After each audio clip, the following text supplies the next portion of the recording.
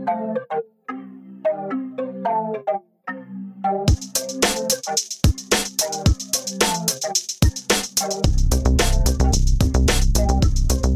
and welcome to another episode of The Meaning of Health, a very special Christmas episode. Yay! I'm one of your hosts, Craig. And my name's Courtney. And today we've got an absolute cracker for you. Oh, that's terrible. We do though, because it's our Christmas episode. Yeah. Yay!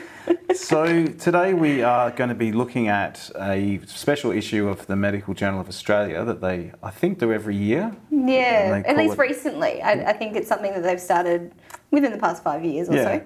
I know that BMJ have been known to do this for a long time, but they take submissions, and I think that they run it in the form of a competition. So people submit articles that are a bit amusing, sometimes Christmas themed, but generally wouldn't make it into the journal. And I believe there is a prize as well. I read somewhere about a Christmas hamper that they get for winning it. Okay. We're going to have a look at some of the articles that made it into the journal this Christmas. Starting off, Courtney, I believe you've looked at one that's very Christmassy. That's right. So this is our most Christmassy article for this episode, and it's called "What Would Happen If Santa Claus Was Sick? His Impact on Communicable Disease Transmission." So, essentially it is all about if Santa Claus was sick, what would happen to our global population. So it's a modelling article, and they model different kinds of diseases that Santa might get or might not get, and what would happen to our population. So it's pretty interesting. So in science speak, are we saying that Santa could be a vector for transmitting communicable disease? Okay. Exactly. So Santa Claus could be the transmitter, could be the one single cause of disease for certain populations. And this essentially models how effective he would be as a vector, I guess. Yeah. And what diseases are they looking at? So they look at influenza and measles. So influenza is just the flu, or the common flu at the time, I guess. I'm not exactly sure what influenza strain they used, but they looked at influenza and measles, transmission by Santa Claus on Christmas Eve only. So they essentially looked at the number of children Santa Claus might visit, and adults as well, because it's, family homes, and they modelled different percentages of transmission rates and things like that to see exactly how much effect Santa Claus could have. Oh man, it's so silly, but also very, very interesting. And you were telling me how many pages of supplementary material to describe this study? Oh my goodness. Okay, so this study, it was lovely to read. It was a really, really well written study. But the main study is 2 pages long. But there was a link at the end of the page, like most journal articles, that has the supplementary information. And I was like, oh, I wonder if this article has one. And I clicked it, and it's 17 pages long. Wow.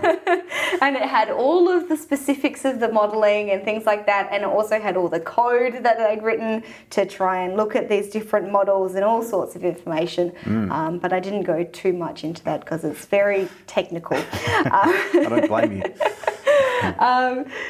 So the author, Yuki, I want to say Feroz, maybe. Okay. I'm sorry if I pronounced that wrong. They've obviously put a lot of effort into this article, which is fantastic, because it does also help explain a lot of real-world things that we do in studies, like the modelling of transmission, but it's put it in a fun and Christmassy way, which is really good. Yeah. So as I said, they've kind of covered 2 different types of conditions, measles and influenza. And basically what they found is that Santa Claus can have a significant impact on our health. So Santa Claus, when he was infected with influenza, there was a high level of transmission, but it was very dependent on whether the children would see him or not. Right. Okay. So, if the children were all good and they stayed in their beds and they didn't see Santa Claus putting the presents under the Christmas tree, there was less of an infection rate than if they did get out of bed and see him and things like that. Okay. It was also very dependent also on how well Santa Claus looked after himself and things like hand washing. So if Santa Claus did go through the hand washing procedures and wore a mask and things like that, then the infection rate was very low. So would Santa have to do that after each home that he visited? I would think so, which means that Christmas might end up going for 2 days. Wow. Because it'd be a very long procedure. But in terms of measles, they actually modelled it depending on what vaccination level the population had. So, of course, that was very dependent on whether the infection kind of went through the population or not. And again, there was that effect of the children being there or not being there as well. So, right. Yeah, and so, that's very silly. What assumptions are they making about what proportion of all children he manages to visit? So they did do a wide variety of assumptions in terms of the amount of children that he saw, but I think I read somewhere that they assumed they visited more than 90% of all children. Yeah. And then they did a varied rate as to how many people were in the houses and all that kind of stuff. They also looked at differences in disease transmission, so whether there was a 10% infection rate, a 20%, that kind of thing. There was also this thing called a Santa factor. And from what I could see, this is what they've got written here, is when Santa Claus was infected with influenza and contact with children was as efficient as that of generic adults for transmitting disease, Santa factor equaled 1. So if children and adult equaled in terms of the amount of disease or when or how they could get their disease, then Santa factor equaled 1. And they changed that as well. Right. So they looked at a lot of different variables in this model. But I do have some questions. Okay. Now, the one obvious thing that was missing in my mind is that Santa is this magical being, right? Does Santa really experience the same diseases that we would? Or would he have the potential to introduce a new disease? Yeah. Because, magical being, we're very different. We've seen before that diseases can go through different species and have very, very different reactions. Yep. So, I don't know. I'm wondering if there might be diseases that are more prevalent in reindeer that Santa could potentially be more exposed to. That's right. Like the swine flu, Yeah. but for reindeer. Exactly. So, that would probably be a paper for next year, I would think so, yeah. We better get on it. We better learn how to model and we can do it ourselves. But they might have some information about that where reindeer exist. Is that Canada? Canada and places like Scotland. Yeah. And Russia, I think, as well, Okay. and around the Arctic kind of rim. So I wonder if they'd have some information on reindeer diseases that we could potentially get. Yeah. The Centre for Disease Control might. They would know. So, there's some things that they haven't quite looked at, and we also don't know whether measles and influenza would have the same impact on Santa Claus because, if he gets very sick, he can't deliver all those presents. That's true. That's a lot of effort for someone who's got measles. So it would be. There's other things that maybe this study haven't taken into account that they probably should have, or that could have been put in that supplementary information. The 17 pages. That's right. We could have made it 18 or 19 pages. Yeah, but it's great to see research resources being used in this way, isn't it? Oh, absolutely. Yeah, I think it's a genius study that allows people to put a fun interpretation on something that does actually happen in the real world as well. So I feel like this is something that a lot of people would be able to understand because we all know Santa Claus, particularly here in Western countries and things like that. And we know that he visits a lot of people. Yeah. So the idea of him being the vector to spread the flu and things like that is not like it's far-fetched, but it's still within the reason of our imagination. Yeah. And it means that we can apply this to other situations as well. So Yeah. it can help people learn about infections and why we need to wash hands and things like that. In a fun way. Yeah, exactly. Yeah. So It's almost a bit like a Christmas gift on its own, right? Yeah. oh man, I need to get up on my Christmas puns. Yeah. But yes, it is a bit of a gift, this article. Like they say, a manuscript's not just for Christmas, it's for life. Oh no. Yes. Yeah. All right. So yeah, I think that's mostly what I have to say about this article. I do commend them for writing it. I think it is very good. What were the sort of the main conclusions that they drew? What did they say about the actual disease rates, etc.? Oh, let me see. So the thing is, this particular study didn't have a clear method and results section and all this kind of stuff. It was more of I guess it would be like a mini article or something like that. But essentially what they found was that disease transmission by Santa Claus does potentially have a really big impact on public health. So we all need to be careful if we see Santa Claus. He might be infected. We don't know.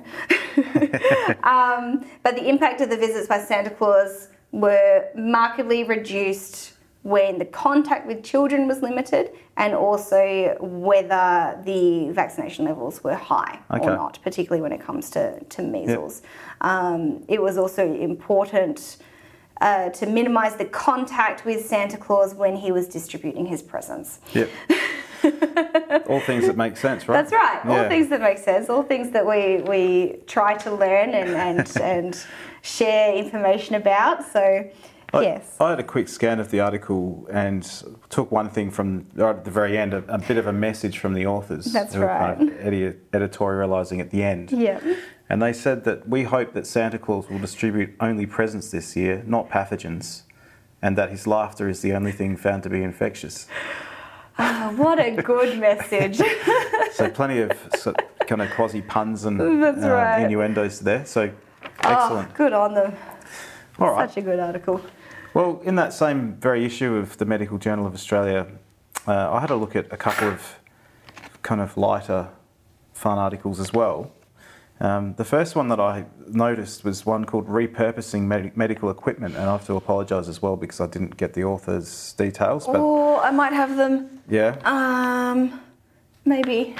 No, I don't. No? We'll certainly put them in the show notes so that people can be acknowledged and people can find them if they want. But it is in the MJA, so you will be able to find it in the Christmas Yes. I wanted to say edition. Yeah, the Christmas issue. That's right. So there was a list of bog standard medical tools and implements that they've talked about repurposing, to have a more practical use in everyday life. Some of them understandable, some of them questionable, I think.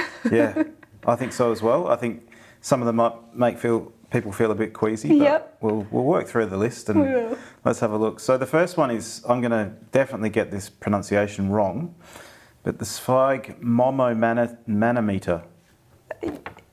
I think it's sphygmomanometer. That one. That one. Okay, so it's listed in the article, so read the article. But it's the thing that measures your blood pressure that goes around your arm and they inflate it. Because they had photos as well, pictures to go with all of these descriptions. So they're saying here that it makes a great stubby holder. Yeah, which is very, very good for Australian Christmases because we definitely need stubby holders for Christmas. Yeah, especially when it's going to be 36 here in Perth. That's right. Supposedly. Exactly. And the other thing is that it's inflates. It might be really good in the pool. Right, okay. As well, so it could float. To keep a beer upright in the pool. Yeah. Okay, I've never thought about that. Yeah. And they're also suggesting as well that it can be placed in the freezer before use to keep beverages cold. Okay. That sounds very good. I wonder if you'd need to wet it first so that there was... I'd say so, but, that's doable. Yeah. Because we're reusing it anyway, so that should be fine. And then the cord that inflates it is also doubles as a handy retrieval cord in case the can is placed too far away. Could you imagine that though? They've like got the machine and their beer's like on the other side of the table. And you just see someone pulling from the cord. It just goes everywhere. I love it. It'd be great. Yeah, it's just the height of Christmas laziness. That's right. There. When you've eaten too much. All right, so I think we've covered that in sufficient detail. So a CPAP driver is an excellent milk frother for your coffee. Yes. So I did look up what that is, and it's the continuous positive airway pressure driver, and the driver is essentially the thing that delivers the air. So there's the actual air going through the tube. Okay. That's what it is. So it makes total sense that it'd be a good milk frother. And it's the thing that people with sleep apnea use to stop them snoring and stop breathing. That's right, yeah. So it kind of helps them breathe throughout the night. Keeps their airways open. That's right. So they're saying that at 10 centimetres pressure, the gas flow of around 15 litres a minute provides good frothiness without too much mess. Yeah, very good. And it can still be used for your afternoon sleep if the coffee hasn't worked. So definitely necessary. So everyone wins in that situation. And even if you don't like coffee, you could have like a hot chocolate or something with frothy milk. Yeah. Yeah. And then likely need to go and take a nap with your CPAP machine. Which is perfect for Christmas. Now the next one's probably the one, it's probably not the most queasy one, but it's one of the most queasy ones on the list. Yeah, it's a little bit gross. Yeah, so what have we got there, Courtney? So we've got that obstetric forceps can be used to get hot food from the oven with just one hand. Okay. And so for all of those who don't know what obstetric forceps are, they essentially they're like big prongs that help deliver the baby. If the baby's not coming out the way it should be, they kind of go inside and grab the baby and you can pull the baby out. So is it like a giant set of tongs? It is like a giant set of tongs, right. Which is why it's perfect to get hot food out of the oven. With just one hand? That's with just one hand. And they're saying now that they're easy to come by, these forceps, because caesarean section is the industry standard for safe delivery of babies these days. So forceps are becoming nearly redundant. That's right. So we probably have a big supply and not enough demand. And so that hopefully would reduce the need for people to use second-hand forceps. Oh dear. Oh man. Yeah, you wouldn't want that. Probably use the ones that are sterilised. But it also has said that obstetric forceps can also make great salad servers as well. So multi-use. That's right. You know, it's good for everything on the Christmas table. So perhaps they should keep manufacturing them, regardless of the That's gold right. standard. Yeah, but they have to go through the hospital first, so we can still call them obstetric forceps. Right. Excellent. So they recommend washing them after delivering the chicken. Yes. Is what they're saying. Yes. Okay. Particularly if you're going to be handling salads afterwards, like that makes sense. Especially if it's raw chicken, right? That's right. Exactly. Or turkey even. I wonder if the turkey would be too big for these forceps, or if it would. You know what? I'm sure they have special obstetric forceps for large babies. For large babies, and you could maybe translate to a large turkey. Yeah. Okay. I wonder if they ever have to use them in animal births, like large animals like horses and stuff like that. Oh, I feel like you'd have to in some cases. So with farm potentially animals. a turkey or a giant ham could. I do know, this is a bit gross though, I do know that like with cows, I know that the vet does use their hands and like grabs the baby cow out. Yeah, they have to reach right inside. Exactly. So they might not have forceps, but they just use their hands instead. But a baby cow's probably at a slightly lower temperature than a chicken that's coming out of the oven, or a turkey. Well, that's true. Yeah. That is they can use their hands in that case. Once again, I feel like we may have spent enough time on. I think we might have. Obstetric forceps. So the next one is. This is a slightly smaller version. Artery forceps. Yeah. So they're like, the way that I see them is like little tiny. They're almost like scissors. So they look like little scissors, except on the end there's kind of flat bits. So they're really good at like nitpicking things and trying to find all the detailed stuff. And do they use those to open up arteries or to clamp arteries? What do they normally... I think they might be used to clamp arteries, but I would not quote me on that. As a cardiosurgeon, you're not... That's right, as an official cardiovascular surgeon. No, that's a joke. Please don't quote me on that. Yeah, I'm pretty sure they're used to like clamp certain things, but we can also use them to remove salmon bones. Okay. Now, salmon is, and particularly seafood, is a very prominent Christmas food that we have here in Australia. So I feel like that could be very useful. As someone who's eaten salmon and continues to eat salmon, Me too, yep. particularly fresh salmon, I would say this is incredibly useful use for this. I agree. You don't want to be eating salmon bones. No, it's one of the most frustrating things ever. Salmon or any other fish bones, for that matter. Exactly. Yeah. Getting a fish that hasn't quite been deboned properly. That's right. And then if one gets stuck in your throat, Yeah. then you'd have to go to hospital, and then you'd be spending Christmas Day there. That's right. And that wouldn't necessarily be the most fun thing to do. Yeah, you don't really want a sore throat over Christmas. No. Especially in this weather. Exactly. You feel like you've been robbed. All right, so the next one is... This is where it gets a little bit more gross. Yes. So what do you think? So what do we have there, Courtney? So we have that cardboard bedpans might make excellent fruit or serving bowls. Yeah. And what are they usually used for? Why don't you tell us, Craig? This could be your job. Right. So for people who aren't able to make it to the bathroom on their own or easily, they tend to go to the bathroom in a bedpan. That's right. That gets emptied out by a It's nurse. underneath the bed, isn't it? Yeah. I think so. I'm pretty sure it's something that sits underneath the bed. Obviously, we're not recommending using second-hand ones in this case. No.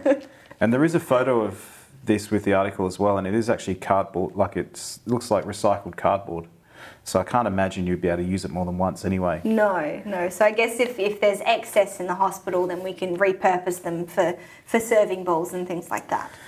And on a related note, they say that the good old Bluey serves as an excellent placemat because the waterproof lining protects the table surface. And this serves a similar purpose for protecting from spills of that sort of nature. That's from right. Getting onto. Right. So I think that's normally something that's placed on the bed, isn't it? Underneath the patient. That's right. So if they happen to be incontinent or they miss the bedpan or something like that, the Bluey stops the waste from going onto the mattress.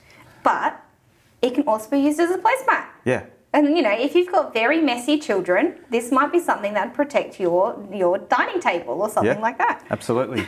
Especially over Christmas when there's gravy and cranberry sauce and all sorts of stuff flying around. Yeah, and then all you have to do is just bundle up your placemats and chuck them in the bin. Yeah. Good to go. So pay a visit to your local hospital and see what they've got available. See if they've got any excess. Yeah. And then the last one that they talked about was the urine dipstick and jar. Now, I'm not sure, have you done one of these before? I've done something similar. I haven't, but But you've seen it? Yeah, so and it's I've taken urine samples off people before. Yeah. So it's basically like this stick, and it changes colour depending on what's happening in your pee. But it creates a very nice colour palette, and it might be very good as a sample for when you're painting your office or your home. So if you, after Christmas, have decided that you want to renovate your house, you could get one of these and get a very nice colour palette. Yeah. And so what Courtney's talking about there is that as a guide for what each colour means, there's a number of little squares that appear. That's right. And it tells you this pink means this, and then orange means this, and yellow means this. And So it could also be a personalised colour palette. Yeah. So you could pee on one of these sticks and be like, yes, I'm going to paint my house the colours that my pee represents. And you could refer to the living room as pregnancy pink. That's right, yeah. Whatever the colour palette's saying. Oh, this is so terrible. Oh, man. Yes. So anyway, there's a whole lot of excellent suggestions for repurposing medical equipment. That's right. And remember, this was published in the MJA. Yeah, and it's not to be understated how useful this might be, and in times of striving for sustainability and minimising waste and whatnot. So exactly. Yeah. So moving right along from there, we have another article. Now the title of this article is called "Blondes Do Not Have More Fun: A Non-Blinded Crossover Field Study."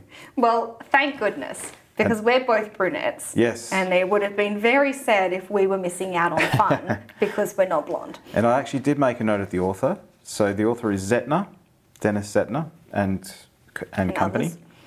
Yeah. So what's the gist of this article, Courtney?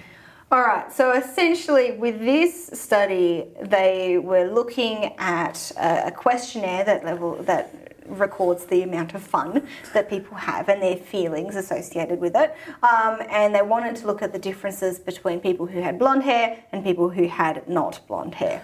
Sounds reasonable. Yeah, I think so. And why were they doing this?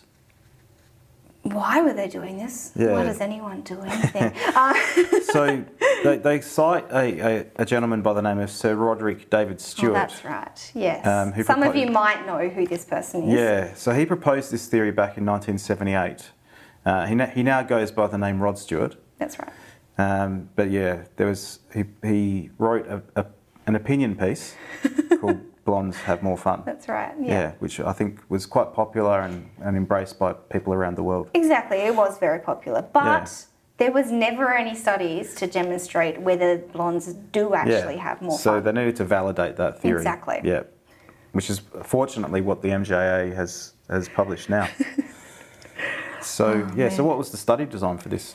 Yes, so this particular study, they needed to measure fun. Mm-hmm. So what better way to measure fun than to send people down a water slide? Okay, and just before you move on from there, if you were looking for a population of blonde people, where would you go? I don't know, where did these people go? Anywhere? No, so... It's a tough question. I believe this study was set in Denmark. Was it? Yeah. Are you sure about that? Yeah, so... Was it set in Denmark or were they Danish researchers? So there's a convenience sample of 21 healthy Danish researchers. Ah, okay. I don't think they were there though, because it was a medical conference. Okay. So I think they were at a medical conference that had like these water slides available. Right, But it just happened that the group of them were all Danish researchers. Oh, okay. I think that was it what was happened. conducted in the European summer, so it's definitely somewhere in Europe because it was the 1st to 2nd of June 2018. All right. And so regardless, Danish people, a good number of them seem to have been classified as blonde. And I do like the description of the sample. So there were 10 blondes, 9 non-blondes, and then 4 had missing data in that they were bald. Which makes total sense. Yeah. And you can't always check other parts of the body, can you? Because sometimes people have different coloured hair. That's right. Upstairs and downstairs. And well, we are assuming that Sir Roderick Stewart was talking about head hair. Yes. In terms of being blonde. I believe so, and he did have a shock of blonde hair at the time. That's right. But I don't believe it was naturally blonde. Ah, okay. And I don't think they took that into account here either. That's true. That's very One interesting. of the possible flaws in the design. Yeah. So what was the intervention and what did they do? Yeah, so they had their group of blonde and non-blonde researchers and they got them to go down this water slide. Now, they did a couple of different types of slides, I guess. So it was all the same slide except for the first time everyone went down, they had to stay sitting. And then the second time they had to lie down on their back as they went down. And they also looked at the differences in terms of levels of fun depending on how you rode the water slide. And then they also, so everyone went through this twice and in between each slide, I think they had to go have a shower. Which they refer to as a washout. Yes, or a wash-in as well. I think they had to wash in to be compliant with the water parks policies. That's right. So they weren't in, muddying the waters, so to speak. That's right. They went and rode the water slides and then they had to do a survey afterwards to see if anything had changed in terms of the mood or whether they had more fun or less fun or... Yep. Yeah. So they got 2 rides each. They did. One sitting and one lying down. That's right. Yep, okay. Yes. And what did they find? I don't remember. No? What did they find, Craig? Well, the primary question was whether blondes had more fun or not. And they found that blondes didn't have more fun than non-blondes. But do you think that might just be because they didn't have a big enough sample? I think there's a good chance. A sample of 23, I think it was. Yeah. With 4 of whom had missing data. I think... Yeah, that's a lot of bald people. Yeah. As well. Potentially, the sample size might be an issue there. Yeah. And I suspect that the confidence intervals would have been quite wide. Very large. Yeah, absolutely. So, what they also found was that lying down was significantly faster and more fun than sitting up, going Yes. down the slide. I can confirm that is definitely more fun. And then they make the conclusion that Rod Stewart's assertion is erroneous in at least one setting, and that further studies in other settings are warranted to find out if blondes do have more fun. That's right, and particularly have larger sample sizes. But the one thing I particularly like is that I'm going to read out what they've written in the article, and it says, a possible reason for our divergent results is that Stewart requested blondes of a particular height. And the quote is, "Give me a blonde that's 6'2". Right. Now, what they reported is that none of their blonde participants actually met that height criteria. Okay. Their tallest blonde was 6'1". So, that might also be something as to why we haven't got the same results as Stewart here. Interesting. And I seem to recall one of Rod Stewart's wives, and I'm not sure if she's still his wife, what may have fit those criteria. I went on his Wikipedia page, and it does have a little bit about his past partners, and all 4 of them are tall blondes. Yeah. Well, the one I'm thinking of in particular was Penny Lancaster. Ah, yes. I seem to recall she was a good few inches taller than he was. Yeah, I think so. Yeah. Very interesting. Yeah, so he must know what he's talking about then, because he's got a large sample of this kind of person. And he's penned other opinion pieces, such as "If You Think I'm Sexy" and exactly. and the like. So, and Maggie May, So he is a philosopher and potentially a scientist as well. That's right. Yeah. But this is definitely an area where they probably need more investigation to figure out what's exactly going on with hair colour. I think the authors are onto something when they say that further studies in other settings are warranted, because I'm not sure that just measuring people's fun going down a water slide is going to really cut it. That is very true, and I feel like where they got their sample from as well, because they are all researchers from Denmark. From Denmark, exactly. It doesn't really reflect a general population either. There could be a bit of selection bias in that there's a lot of blonde people in the Nordic countries as well. Yeah. So, and there might even be a thing where more, in this case, maybe because there's an equal number of blondes and brunettes and they haven't found anything, it might be to do with the occupation they chose as well. Yeah. So different occupations maybe have more blondes that are more fun. Yeah. That's right. Blonde researchers might be a peculiar group as well. That's right, yeah. Compared to like blonde shop assistants. Exactly. Or it could be the other way around, in that brunette research people are more fun, and therefore it equals out in that particular occupation. Yeah. I mean, I've got to be careful what I say because my wife's blonde. Well, my partner's blonde as well, so...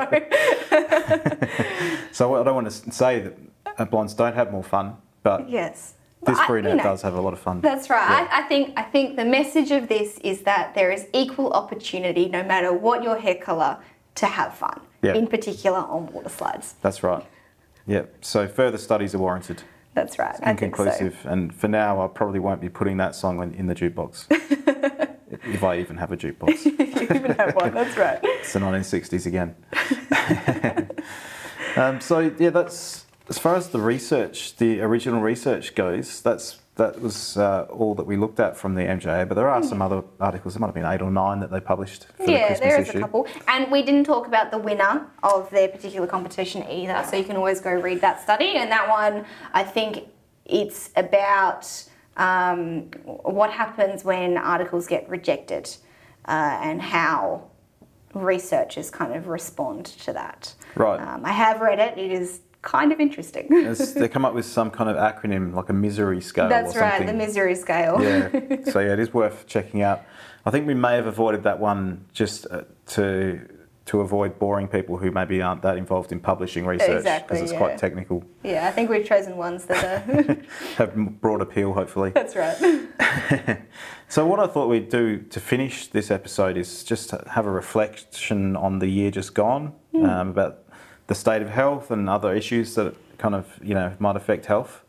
And then a few thoughts on the year ahead, so 2020, predictions or observations of where we think things might go. Yeah. So to start off, obviously there is a bit of doom and gloom around, as there always is, in the media and whatnot. One thing that I found was pretty interesting and kind of alarming was that non-communicable diseases are responsible for more than 70% of deaths around the world now.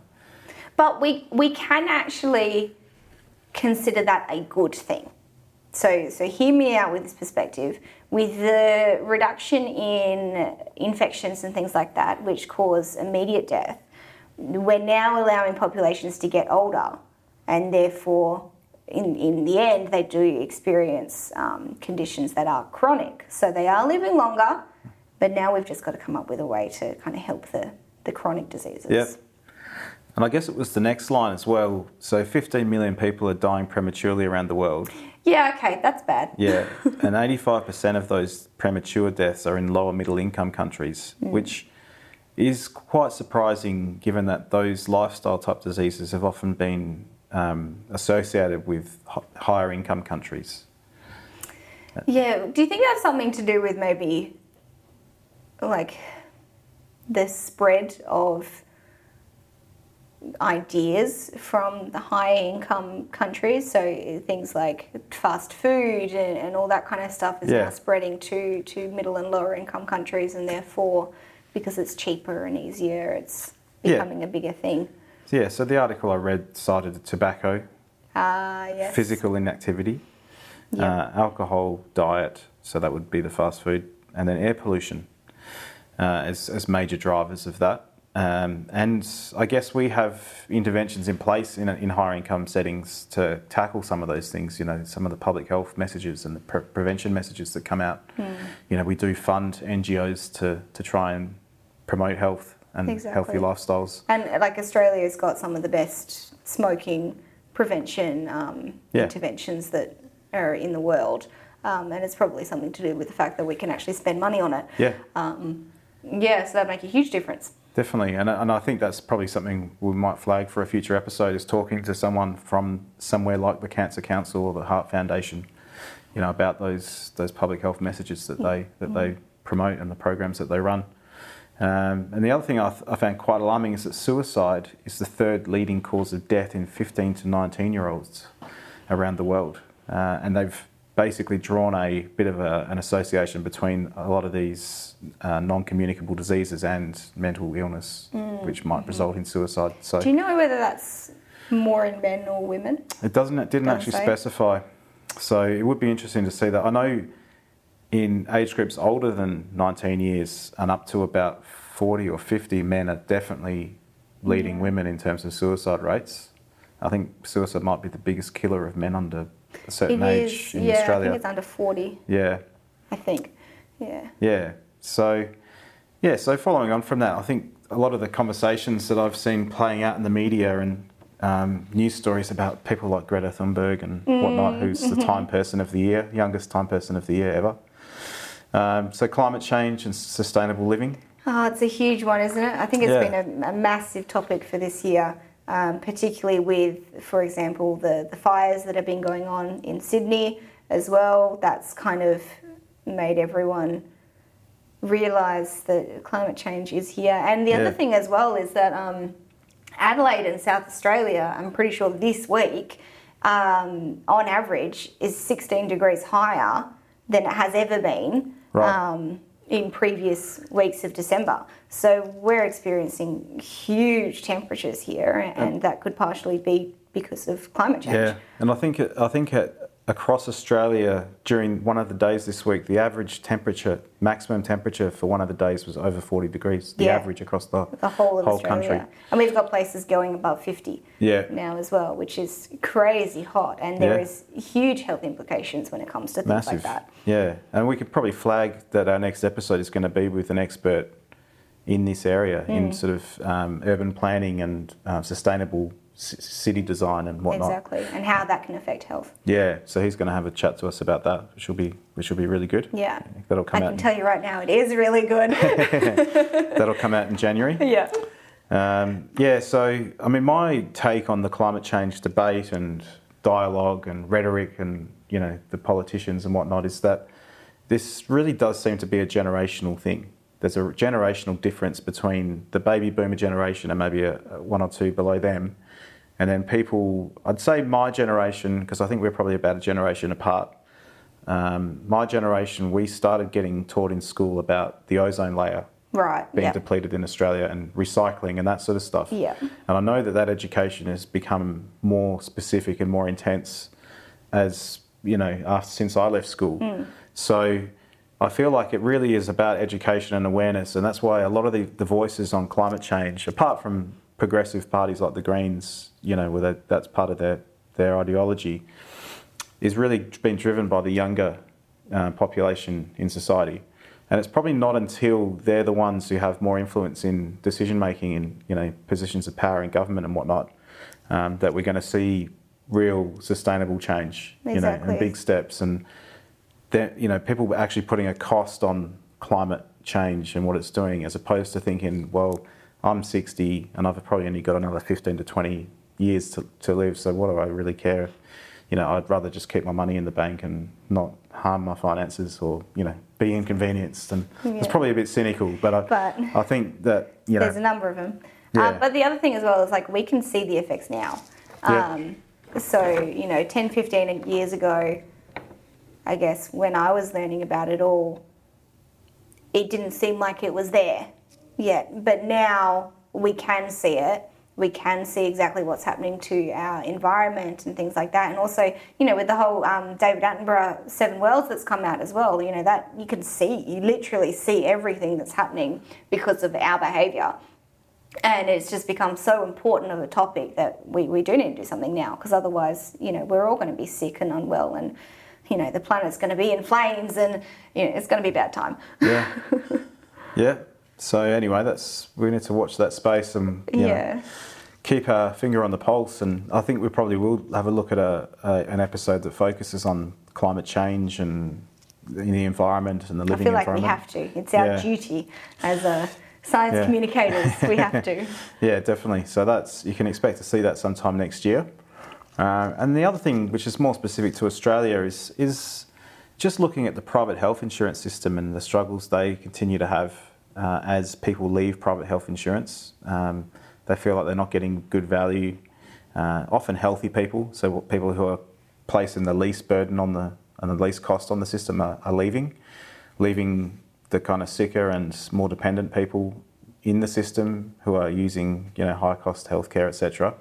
And so premiums continue to go up, and then so people leave because premiums are going up, and it's a bit of a vicious cycle. So that's going to be something interesting to see how that plays out over the coming years, and how our policymakers and governments try and address that. What do you think is going to happen? What's your prediction? Yeah, I mean, governments have done things in the past, like offered rebates for people to join by certain ages, and that sort of thing. It used to be if you're under 32 and you joined, you got a discount that continued at past the age of 32, and if you joined after 32, you didn't have that.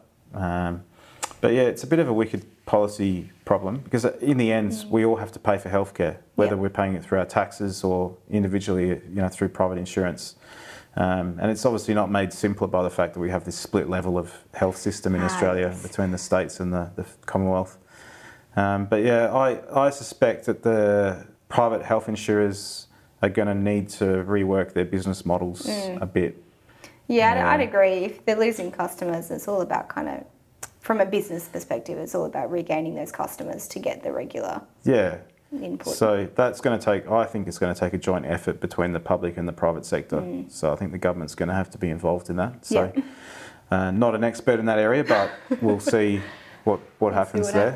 Yeah, we may try and get an expert on to have a chat about that, like a health economist or someone who deals with that area. Yeah, we could definitely do that. I feel like, considering my age, I should know about private health insurance, but I really don't know much. Yeah, I mean, we do have a great universal public healthcare system, and I think that's part of the reason why a lot of people choose to leave private healthcare now, is that they can get a fairly similar level of service in the public sector without having to pay every month, So yeah, we'll see what happens. It's definitely one to look, keep an eye on. It is.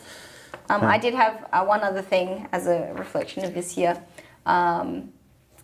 Bringing it back to Santa Claus and the transmission of measles, we've had outbreaks of measles this year in Australia, and there's been increases in outbreaks of measles around the world. And that's because of the fluctuation of vaccinations in our populations. Yeah. So what we've kind of seen recently is that we hit a peak, and then the number of vaccinations, because measles kind of became not really a problem anymore for a long time, that vaccination rate dropped off. And suddenly we started seeing measles again. Right. And the other really interesting thing is that polio, which is a condition that we basically wiped out, they've had their first case in Singapore this year as well. So something again where vaccinations have kind of stopped this disease. We've just started seeing it again as well. Yeah, it's that's really concerning. Interesting. Yeah. I know even rates of HIV and that sort of thing have been increasing as well. So I guess people can't become complacent when they know that there's a treatment. That's right. Or, something that they can take. Or if it becomes not really a problem anymore in the population. So if it's something you're not thinking about, then you're probably not going to act on it either. So yeah, really interesting year. Maybe these events are sent to remind us, that we need to be diligent. Exactly. Yeah. Okay. Just to finish off with, wanted to just reflect on thoughts on the year ahead, and what do you think is going to be, the topic of the day next year? Okay. The main topic for next year. There could be so many options. I feel like climate change is probably still going to be huge. Otherwise, I don't know. Yeah. That's a tough one. I feel like there's a lot of information coming out about artificial intelligence and machine learning at the moment, and how that's impacting on health services and lowering the costs of healthcare and automating a lot of processes that normally would have to be done by a human. So you're saying that maybe next year health might become more efficient? Yeah, and in the subsequent years as well. No, only next year. At the end of next year, that's it. Yeah, but that's prefaced on administrative data being readily available and fairly easily accessible for people doing that work, that research and development. And that's something that's, been a bit of a contentious issue over the years. There's obviously privacy considerations and,